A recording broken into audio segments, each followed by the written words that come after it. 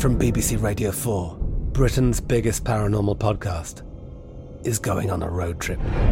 I thought in that moment, oh my God, we've summoned something from this board. This is Uncanny USA. He says, somebody's in the house, and I screamed. Listen to Uncanny USA wherever you get your BBC podcasts, if you dare.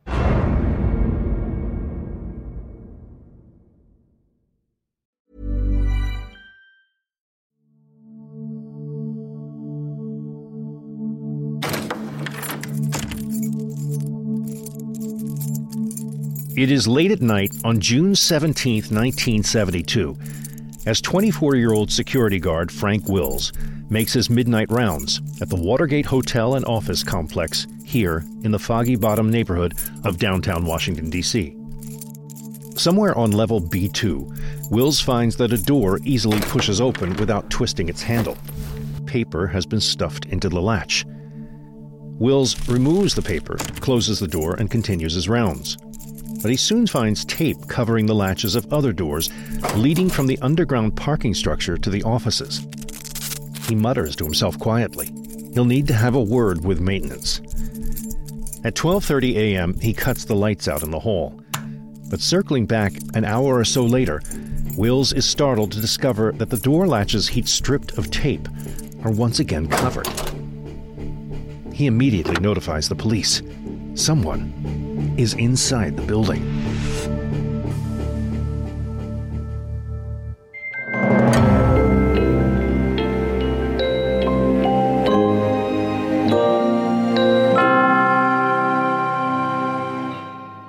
Hello all, and glad to be here with you. Thanks for listening in.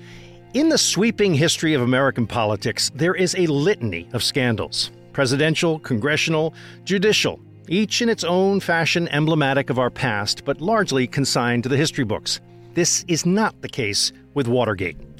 Though it happened more than 50 years ago, what went on during those 2.5 torturous years, 1972 to 1975, left a bone bruise on American society, and we are still limping it off today. From the botched burglary to the political cover-up to the first and only pardoning of an American president, it is the scandal that changed America, or at least how Americans viewed their government, their media, and their presidents. If you mean to understand modern U.S. politics, our present controversies and scandals, it is vital that you understand Watergate, the granddaddy of them all. So let's get to it with Dr. Catherine Brownell, professor of history at Purdue University, author of 24/7 Politics, Cable Television, and the Fragmenting of America. Hello, Professor. Greetings, Katie. Thank you so much for having me on the show. Oh, it's nice to have you. Thanks for joining us. Katie, the term Watergate refers directly to the break-in in Washington, D.C. at the Watergate Hotel, June 1972. It is inclusive of that crime and its convictions, but also the cover-up and the huge matters afterwards, the televised hearings, the struggles between the courts and so forth. It is rife with rabbit holes. So let's first lay out the initial events as they happened, and then we'll move on to the larger developments afterwards, okay? Absolutely. All right. So it's summer, June 1972, June 17th to be exact. We're less than 5 months out from Election Day, Richard Nixon against George McGovern. What happens that night at the Watergate Hotel? Well, it's, a botched burglary that you have members. There's one member of the committee to reelect the president, which that committee, again, goes by the name CREEP. You can't make this stuff up. And there's one member that's on the committee that's part of this burglary. So it's just a botched burglary, and it's something that people don't really take notice of. The break-in is to the headquarters of the DNC, the chairman of the DNC, his office. And it's, again, it doesn't really cause much of a scene at first. People don't really pay attention to it. The banality of this moment is really ironic. As you say, offices of the Democratic National Committee. This is the group that's running the Democratic Party, basically. The convention is coming about, a month later or something like that, maybe a month or two later. And so they haven't actually nominated George McGovern, but we're getting close to the big run-up to the presidential election then. 5 guys are arrested in this office. Interestingly, years ago, I met the actual detective, one of those guys who came in. It was a young guy in the day. It was just sort of the bum squad, they called it. They were doing sort of vice squad stuff. And somebody called and said, there's these guys that they've seen in there. Katie, explain to me what they were doing in that place. I mean, what was the crime? Well, it was Larry O'Brien's office, who is the head of the Democratic National Committee. And so they were looking to put a bug in the phones and to gather information on the Democratic strategy for the upcoming campaign. They caught them famously because they had taped the door shut, right? How did that work? Well, again, it's a very minor thing that kind of just goes to show how regular these types of break-ins, these efforts to illegally acquire information were as part of the broader committee to reelect the president, as part of the broader Nixon administration. Some were directly ordered by him, some were not. But it was kind of part of that culture of just finding information on opponents in any way necessary. So these 5 guys, interestingly, Katie, were, I'm going to name the names, Virgilio Gonzalez, Bernard Barker, James McCord, Eugenio Martinez, and Frank Sturgis. 4 of these guys were known as Cuban freedom fighters. I mean, I don't know if that's an official characterization, but they came from a kind of shady background. They are a crew that's part of an operation that's been going on for a long time. You've mentioned it already, CREEP, Committee to Re-elect the President. It was an official acronym, really, although it sounds like you make it up for the movies. These guys are doing all kinds of dirty tricks throughout the campaign and maybe before. This is what will emerge over time, this sort of normal behavior of the Nixon presidency. They were in charge of dirty tricks like what? What was going on with this? Oh, so many different types of things. And that's one of the things that I think is so essential to understanding CREEP as this organization, is that this is the committee that is in charge of shaping the narrative around Richard Nixon's reelection. And so their goal is to try to find any positive things that they can spin. It's really a media operation. It's a spin operation that they're trying to find information that puts the president in a favorable light.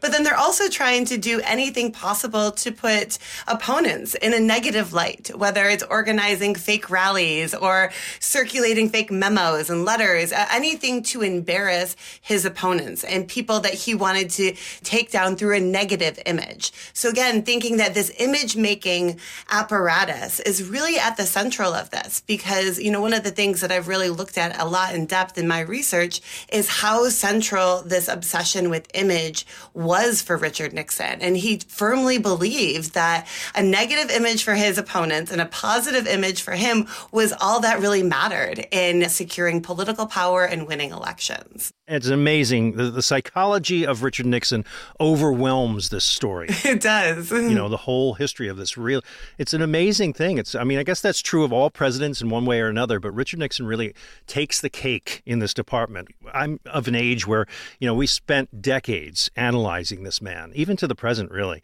And it's an extraordinary story. I want to stay with CREEP for a little bit. The figures behind CREEP are important. Names like Charles Colson, E. Howard Hunt, Gordon Liddy. These are infamous names in modern American history. Some go on to sort of legitimize themselves. Even Nixon does, for that matter. But, Katie, the personalities behind CREEP are shady and dark. It's what will come out all through the Senate hearings. This kind of, everyone is jaw-dropped on how manipulative these people are, how sort of conspiratorial they view governance and certainly electioneering. One name stands out for me, Charles Colson. Tell me about this guy. He's one of the heads of this whole operation, isn't he? Yeah, so Charles Colson is someone who really is controlling the strings, who's making a lot of these orders for some of these break-ins, some of this illegal activity, or just maybe it's not illegal, but very unethical and very, like you said, dark and conspiratorial. And Colson is so interesting because he is someone that has Richard Nixon's ear. Nixon pays attention to him. And so when there's a lot of historical debates about how much Nixon knew about the extent of these operations, knowing the close relationship between Colson and Nixon makes it very probable that Nixon had a very good idea of everything that was going on. The tapes have actually shown, going through the tapes, it really shows that Nixon is deeply aware. And he and Colson are thinking constantly about ways to target their enemies. And so Nixon very famously has this enemies list, and Colson is his number one guy to go after his enemies. And the descriptions by Nixon's inner circle of Colson are very dark and involve a lot of profanities, because even they recognize that he was this evil genius. They called him that. These are their words. And he really does embolden Nixon's worst impulses. He taps into Nixon's conspiratorial thinking. He taps into his dark impulses to get revenge. He feeds that negativity and then really uses that Nixon's then the authority that he gives him to pursue that, to then kind of raise his ranks within the Nixon administration and pursue all of these different operations. So if I'm understanding what you're saying, really that break-in, June 17th, 1972, is just a tip of an iceberg of stuff that had been going on for a long time, was quite ordinary. In fact, the routine quality of it is probably what got them caught, because there was a laxness to it. They famously, taped the door twice, not thinking that a night watchman could see that and obviously know that somebody was breaking in. And that would have been just par for the course for these guys. And it was that sort of laziness that gets them caught. We're going to get to Nixon in a moment. That's a deep dive on him, but I just want to nail down the events as we're talking about. After the arrest happens, we're talking about a couple of months before everything kind of shakes itself out. This is when all the famous journalism that is for another conversation happens, in which, Follow the Money begins, and this whole sort of investigation outside the normal lines begins. And it clearly is part of a larger conspiracy. But at the beginning, you have these five guys who all sort of become just regular crooks who are get arrested, and then they have to be arraigned and so forth. All of that gets to be watched. The news media starts paying attention in ways that are unique and different. And that's another story for another time. But that's kind of where we're at in those first 6 months. So let's talk about Nixon here. Where did this darkness of him start? Is it his normal personality, or had he kind of evolved into this guy? Mm-hmm. So there's a lot of debate among historians about this. And, there are some people that have kind of taken this psychological analysis of Nixon. For me, I've studied Richard Nixon extensively. I have looked at his archives. I've seen his political thinking progress over time. And for me, I truly think that Nixon's darker impulses and his willing to do anything to win really comes out of his experiences with the 1960 election. And especially the ways in which he puts this effort, this apparatus to control his image and to attack the image of his perceived enemies at the center of how he thinks about political power, how he thinks about governing, how he thinks about elections, all of that. And so the 1960 election, he goes head to head. At the time, he's vice president. He's a very well-respected figure within the Republican Party. He easily gets the nomination. There's a little reluctance with Eisenhower's support, but he comes along. And so he faces off against John F. Kennedy. And, it's really interesting to watch both of their images that they put forward. Nixon is very careful with his image. I think there's a misperception with the 1960 election that Nixon didn't care about his image because of his performance in the television debates. But that is completely untrue, because he deeply cared about his image. But he thought that by projecting this very serious, statesman-like image, that would stand in counter to the image he was trying to portray Kennedy as someone who is just about style and celebrity and fluff. And so he wanted to show he was about substance, not style. And ultimately, that fails. And he loses the election. He loses it for many reasons that have nothing to do with his TV image. But in Richard Nixon's mind, in the aftermath of that, and then 2 years later, when he loses the California governor's race in 1962, he firmly blames everything on the media, and people always trying to attack him, to try to bring him down personally. It's not the content of what he was going to deliver. It's this superficial style that people, and it's really an attack on things that don't matter in politics. Well, his thinking in the aftermath of this turns everything about style and media into what he sees as what really matters. And he becomes obsessed with controlling this. There's an obsession that's really there in 1968. And you could even just look at the advertisements, the shift in advertisements from 1960 to 1968. There's this amazing website called The Living Room Candidate where you can just click on these advertisements and you can see it. There is an obsession with his image that is clearly on play in 1968. And this reflects his transformation into someone who just thinks that everything with political power has to do with controlling media messages. And I think that makes him, again, more obsessed with that, more conspiratorial as well. I want to take exception to one aspect of what you're saying. Richard Nixon was a rocket ship of a politician. I mean, let's be clear about this. The man comes back from war service, World War II, and just rides this thing through the House of Representatives to the Senate, straight to vice presidency, all in one decade. I mean, this guy was amazing in terms of the accomplishments of what he did as a politician. He's the right-wing counter to all the wonders about Eisenhower. He sort of balances that ticket with California. He gives, he's a very, very powerful presence on the American political scene. Everyone kind of looks at John Kennedy and how handsome he is and his cool, calm demeanor with the camera versus Nixon's sweaty lip and so forth. But I suspect Nixon thought he had it all sewed up. He had already done what he needed to do to prove himself. He has the resume. And then comes this whole new America. You've got the 1960s. You've got a whole different aesthetic. A baby boom generation is coming of age, at least, in colleges and so forth. They have different expectations. That's this confluence of events that happens to Richard Nixon. I think that has a lot to do with it.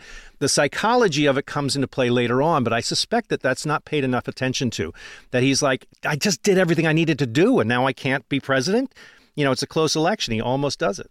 I don't disagree. And I think that, he's someone that has these qualifications, his resume compared to Kennedy's resume, right? I mean, and it's not actually only Nixon that is kind of shocked that Kennedy gets the nomination. Someone with a better resume than both of them thought that he was going to be president in 1960. And that's Lyndon Johnson. And he ends up as the VP on the ticket. He really thought he had that in the bag, the nomination and perhaps even the presidency. So it's not just Richard Nixon. I think you're right that Kennedy really, even though he and Nixon are about the same age, they represent two very different political styles.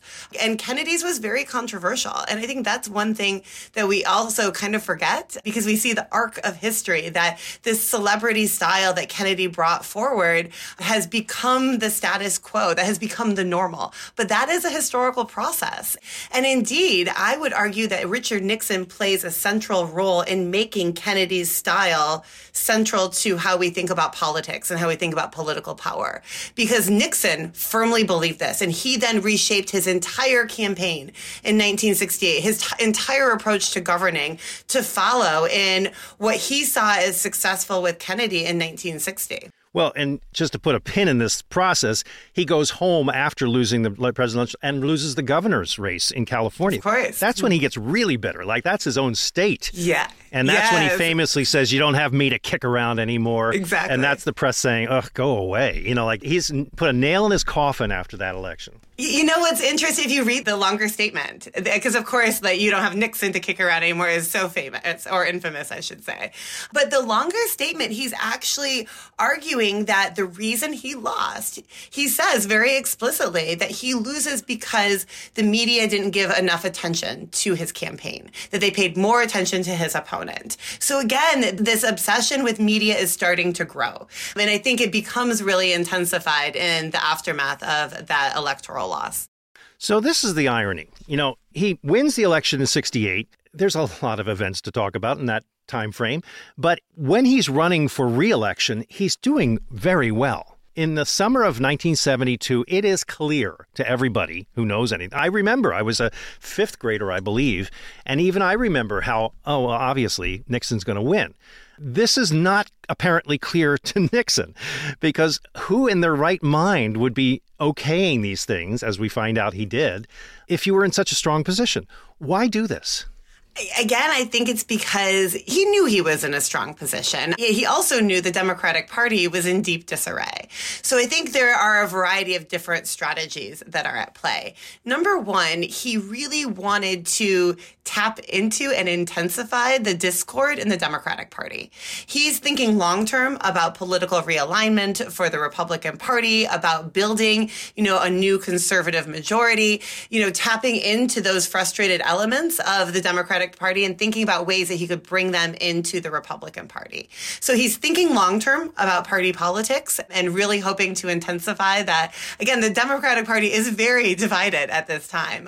There are, over a dozen people who are running for the nomination. They've just changed their nominating processes. And so he's trying to intensify that discord. And I think that's one reason. But I also think that he wanted to, he barely squeaked out the 1968 election. And he wanted to make a stamp that, he wanted that mandate, that electoral mandate. He wanted to sweep the country. It probably killed him that, Massachusetts was the only state that he doesn't win, the home of Kennedy's, of course. But I think that he really felt that because of the defeat he had experienced, because of the close election in 68, that he wanted to put his mark on it to show that he was the definitive winner. Interesting. And he was completely on his way to that. That's what's incredible. Exactly. And I mean, his campaign operations were incredibly sophisticated. He has this well-mobilized youth organization really designed to get 18 to 21 voters who are new to the scene. I mean, his campaign operations were incredibly well organized, and it showed. I mean, these guys who are presidents have always been idiosyncratic personalities, and we read them like books. But Nixon was peculiar. He had a very awkward personality, and you could feel it in the way that he presented himself on camera. He just sort of looked like he was uncomfortable in many situations. Very famously, he wore his dress shoes on the beach, even though he lived, on the beach at San Clemente. And, he had this whole persona, which was really not cool.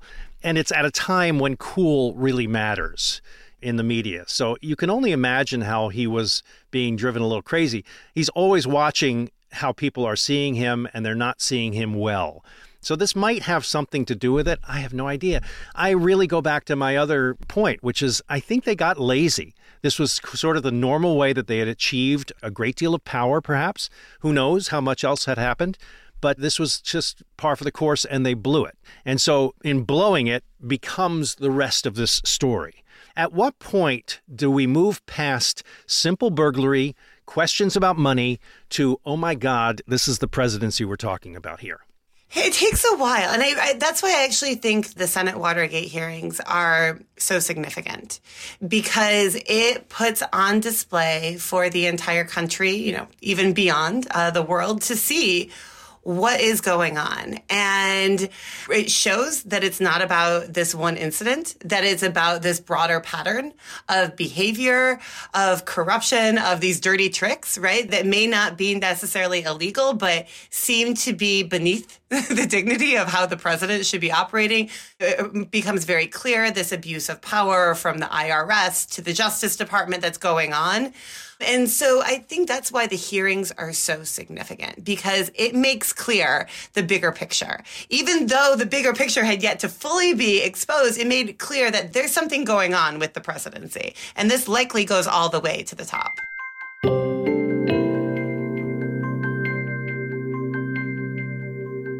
I'll be back with more American history after this short break.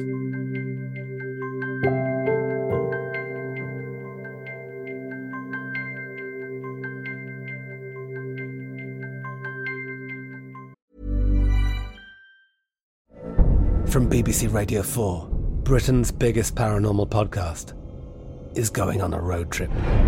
I thought in that moment, oh my God, we've summoned something from this board. This is Uncanny USA. He says, somebody's in the house, and I screamed. Listen to Uncanny USA wherever you get your BBC podcasts, if you dare.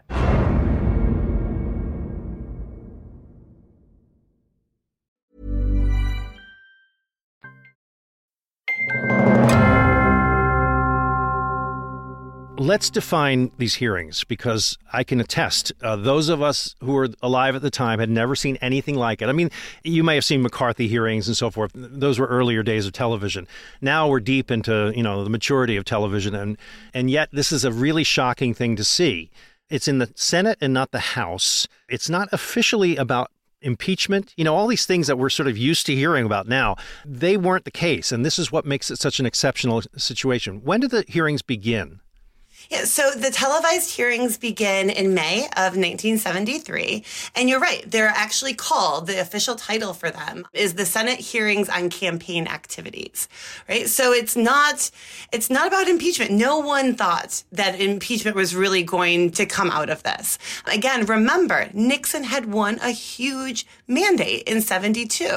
And that continued to be why so many members of Congress were reluctant to even discuss impeachment initially, because the voters overwhelmingly chose Nixon. And so it just begins an investigation into campaign activities. And so it begins in May, and initially all three networks, the first 5 days, all three networks covered these hearings. And so that means that if you are tuning on, this is way before cable television. This is when you turned on the TV, you likely only had 3 or 4 channels, and 3 of these channels were the main networks. And one might have been public television, or perhaps an independent one. So very limited viewing. And the first 5 days, the networks cover them nonstop. And then eventually they rotate coverage. So always during the day, there are hearings that people can tune into. Perhaps more significantly at night, public television, which had just really gotten going in a couple years earlier, they would replay the hearings in the evening.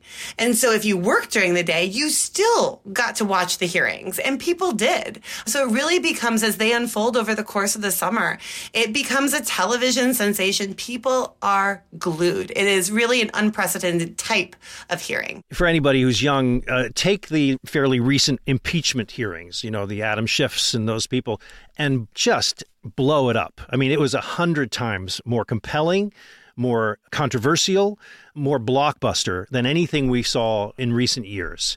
And you mentioned a very important fact. The idea of impeachment was anathema to Americans. That was something that just didn't happen. I mean, I can't remember what, Andrew Johnson, perhaps? That was the last one before that. I mean, it was really, really bad news. Nowadays, we've unfortunately gotten more used to the idea as being something you can survive. But in Nixon's time, that was not good. And he didn't want to go down as that type of president. Exactly. And I would also add that at the time when this investigation starts, you have Spiro Agnew as president. And so the idea of elevating Spiro Agnew, who, again, really was a person that pursued and emboldened some of Nixon's darker impulses, was also, this is not something that people want to consider as well. There's so many details within the hearing record that it demands a podcast on its own. You really can't go. We would spend hours talking about John Dean, Jeb Magruder, all the different personalities that slowly but surely reveal themselves in testimony. People you'd never even hear of or think about in American life suddenly become media stars because they are just talking about something that we've never known existed. And I want to say this very clearly. What Nixon is being blamed for or suspected of at this point has happened for a long time in American politics. I mean, presidents have done bad things before. We've had plenty of shady activities, I'm sure of it. FDR was famous for pulling strings behind people's backs, all this stuff. It's the fact that they got caught, and it's the reveal of this presidential character that becomes more the story than the actual crime. Because what happens is the cover-up far outweighs the crime in terms of how this unspools. So at what point do we know that this is the case? Is sort of everybody goes, what's this? Is it the tapes? Yeah, it's absolutely the tapes, because you're right. Until there is a recognition of the tapes that comes out, Alexander Butterfield has just in a normal testimony is just saying, well, check the tapes, check the recording system. And all of a sudden, this is a bombshell. But before that, it's just someone like John Dean who is cooperating with the investigation. And so there's a question about, his intentions, right? What kind of deal did he get, right? There's kind of this dark air over the credibility of his stories. But before that, it's just John Dean saying, this is what happened. This is how we used to bug phones. And again, this is really compelling for people. They can't believe it. It almost seems unbelievable. And so it's his testimony and Nixon and his top figure saying, no, that didn't happen. So it was just a he said moment at that. But it's not until the tapes that you get into, wow, what John Dean said happened actually happened. And you can hear Nixon ordering the cover-up of everything as well. Katie, we are tossing around the term the tapes. This is an actual recording system that Nixon has set up to record all of the conversations that happen in the office and also his phone conversations. Was it the first time that it was recognized that a president was taping his own proceedings in office, or was this really the first time? That's a good question in terms of public knowledge of the taping system. And I'm not quite sure what public knowledge was, but presidents before him did tape. Actually, the presidential recordings, there are some under John F. Kennedy, a lot under Lyndon Johnson, a lot. They are incredibly rich as an archival source. And so there's just an extensive taping system that is expanded under Lyndon Johnson. And then Richard Nixon takes it a step further. He has things like, when people would start speaking, they'd automatically start taping. So he didn't have to press the tape, right? It would just automatically come on. So he expands the taping system. And there are a lot of speculations about why he does this. There are two that I think that I kind of see, having studied Richard Nixon. And one is that, again, he constantly thought that journalists were trying to manipulate his words, trying to, again, undermine his messaging, so that he wanted a record of what he actually said. Right. So that if a journalist said something, he'd be like, no, that's not what I said. It could call out these biases that he thought were just embedded within media coverage of him. The second is that he wanted them for his memoirs, to kind of help write his memoirs in the aftermath. Nixon is someone who grows up very poor, really struggles with money his entire political career, and that he wanted to be able to cash in on his memoirs in the aftermath of his presidency. But nevertheless, regardless, and I'm sure it's perhaps a combination of a variety of factors, but the result is that he dramatically expands the taping system, and that ultimately is his downfall. As normal as it may have been to have a recording system, what this inevitably implies is that we're going to have the crime recorded. I mean, we're going to hear these things. There's going to be a smoking gun here, right? Exactly. In the tapes, he acknowledges what has happened, and he talks about the cover-up, and he shows that he's directly involved in this cover-up. Right, which is why he's fought so hard for these tapes to not be handed over, claiming his own presidential privilege in this, but in fact, he knows it's going to prove he's guilty. Exactly. And it shows that everything that John Dean had said that, he denied was actually true. It becomes a question of who controls these tapes, which grows into a larger, much larger question about executive privilege and the power of the presidency. One can assume that from the moment that his particular taping technology was installed, Nixon assumed that those tapes were his personal property. Absolutely. That this was all going to be his own thing. I can understand that. I mean, except for the fact that we now know that everything that happens inside that structure belongs to the American people. Well, now it's clear, but at the time it was not clear. Yes, exactly. And this is what will transpire, is the struggle that goes on forever. Oh, my God, I remember it was just like every night, if not every month, you're just like another step in the process of John Sirica, the judge ordering the tapes have to be turned over, and then there's a fight to the end. Now we know how this all plays out because news coverage is 24/7, as your book says, and we kind of are more familiar with these things, for better or worse. In those days, you weren't. You didn't really know that much about what was happening inside the White House, and therefore we sort of took things at face value. All that goes away. The reaction to these tapes, I remember how this went. First of all, oh my God, there was this system, and what are we going to learn from it? But then the aftermath, it reminds me when the Mueller report comes out. The antecedent to the Mueller report were the Nixon tapes. You know, this sort of, they printed them. It came out as in a book form. We could read all this expletive deleted, became a very famous reference because they had chosen to do everything, but also delete all of his bad words, and he uses a lot of bad words. It was this sort of glimpse into this real life of Richard Nixon. How would you define the reaction to these tapes nationally?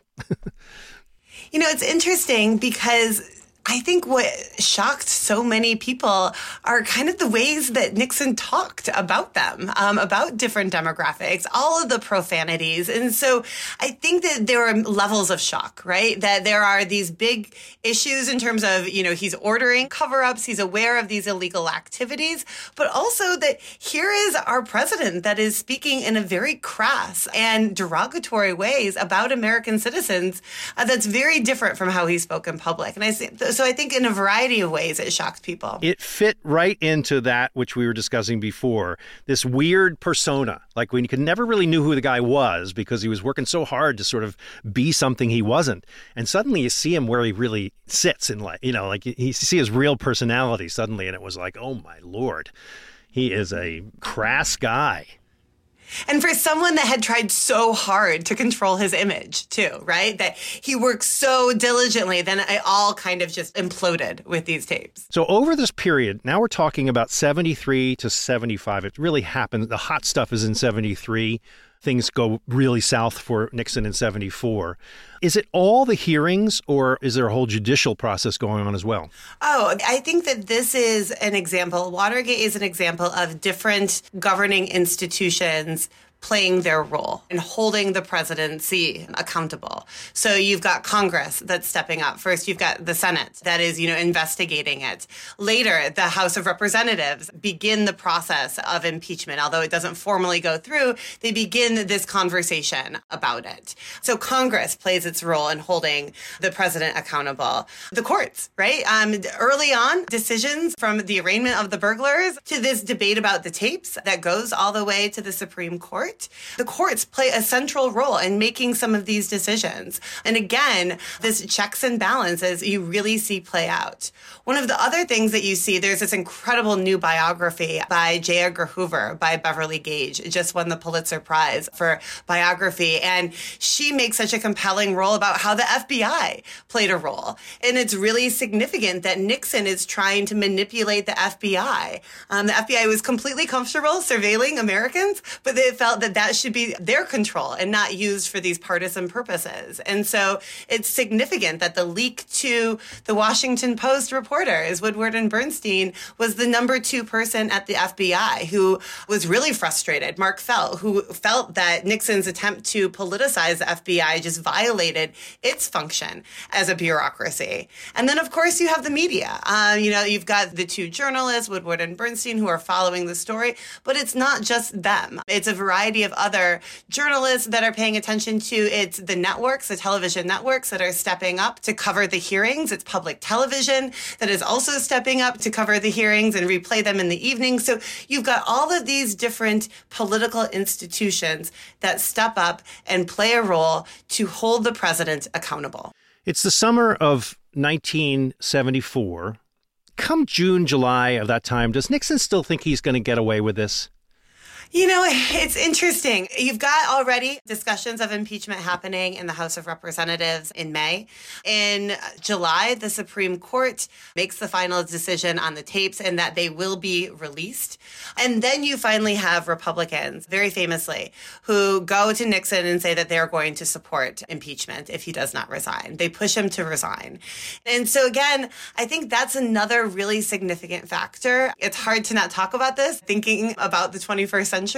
But I think it's a significant factor that Republicans, people that were Nixon's strongest supporters, people like Barry Goldwater, very conservative Republicans, they said, this is enough. You need to leave office. And Republicans stood up to Nixon as well.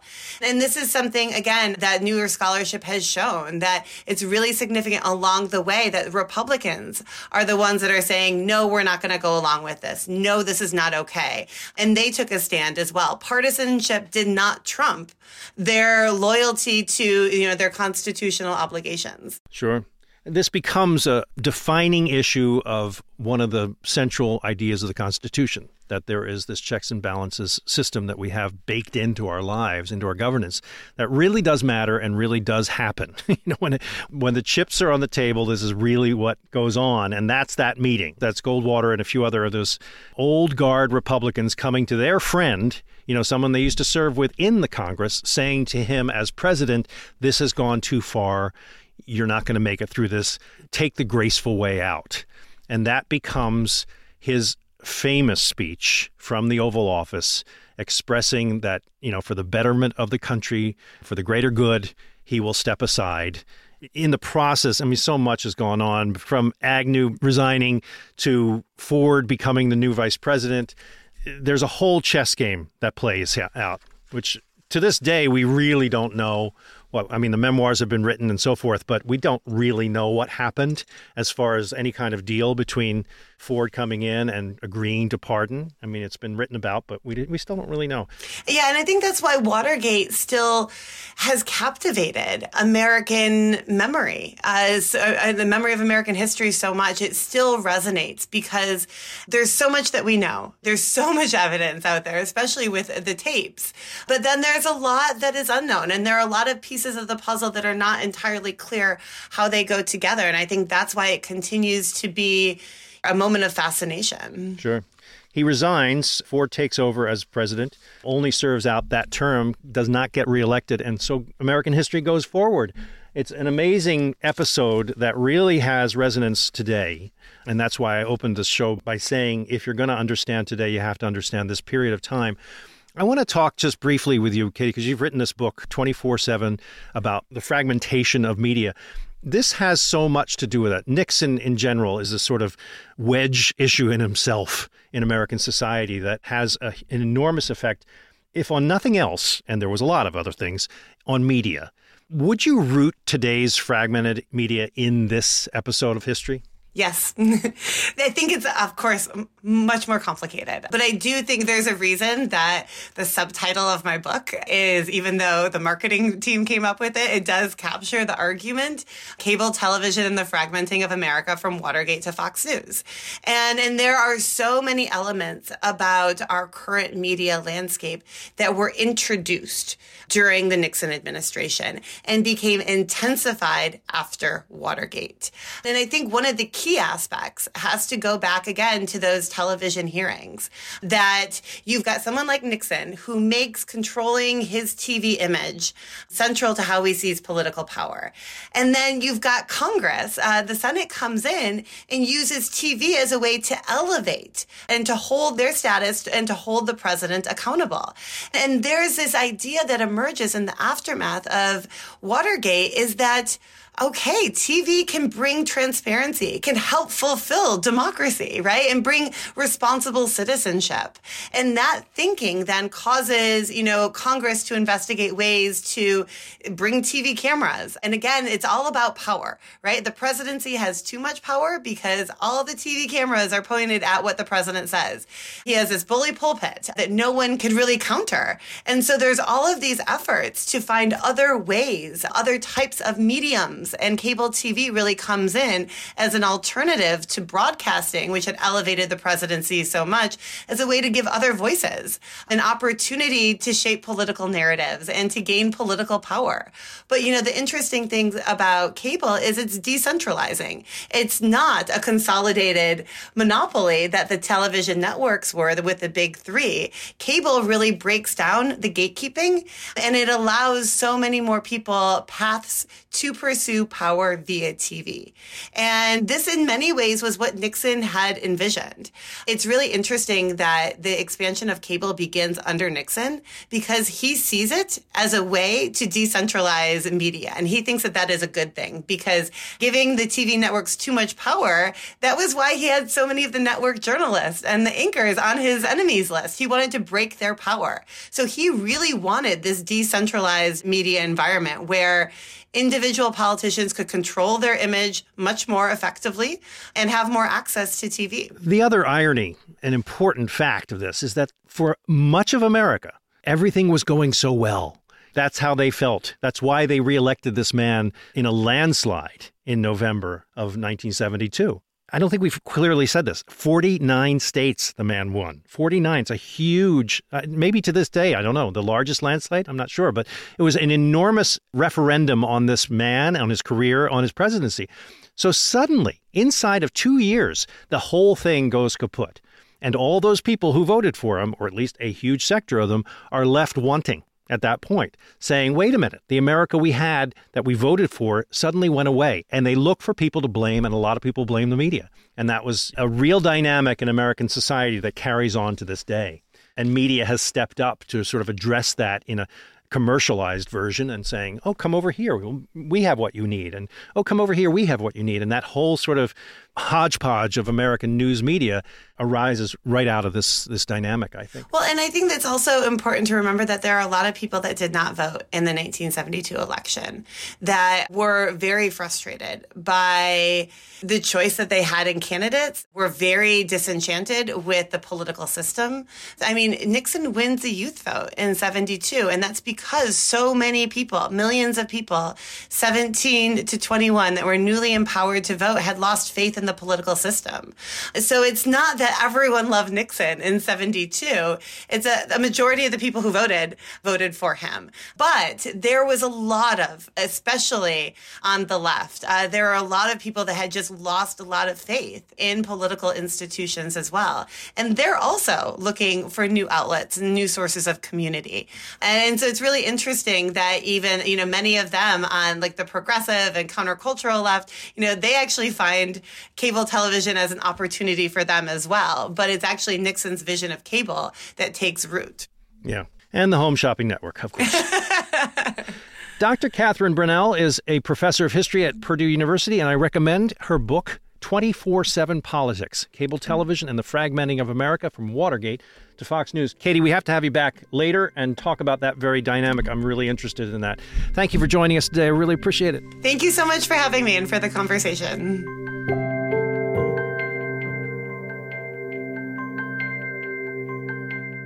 Thanks for listening to this episode of American History Hit. I hope you enjoyed it. Please don't forget to like, review, and subscribe wherever you get your podcasts. I'll see you next time.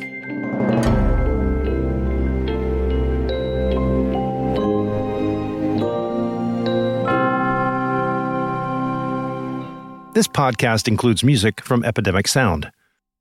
Thank you for listening to this episode of American History Hit. Please follow this show wherever you get your podcasts. It really helps us, and you'll be doing us a big favor. Don't forget, you can also listen to all these podcasts ad-free and watch hundreds of documentaries when you subscribe at historyhit.com/subscribe. As a special gift, you'll also get your first 3 months for just $1 a month when you use code American History at checkout.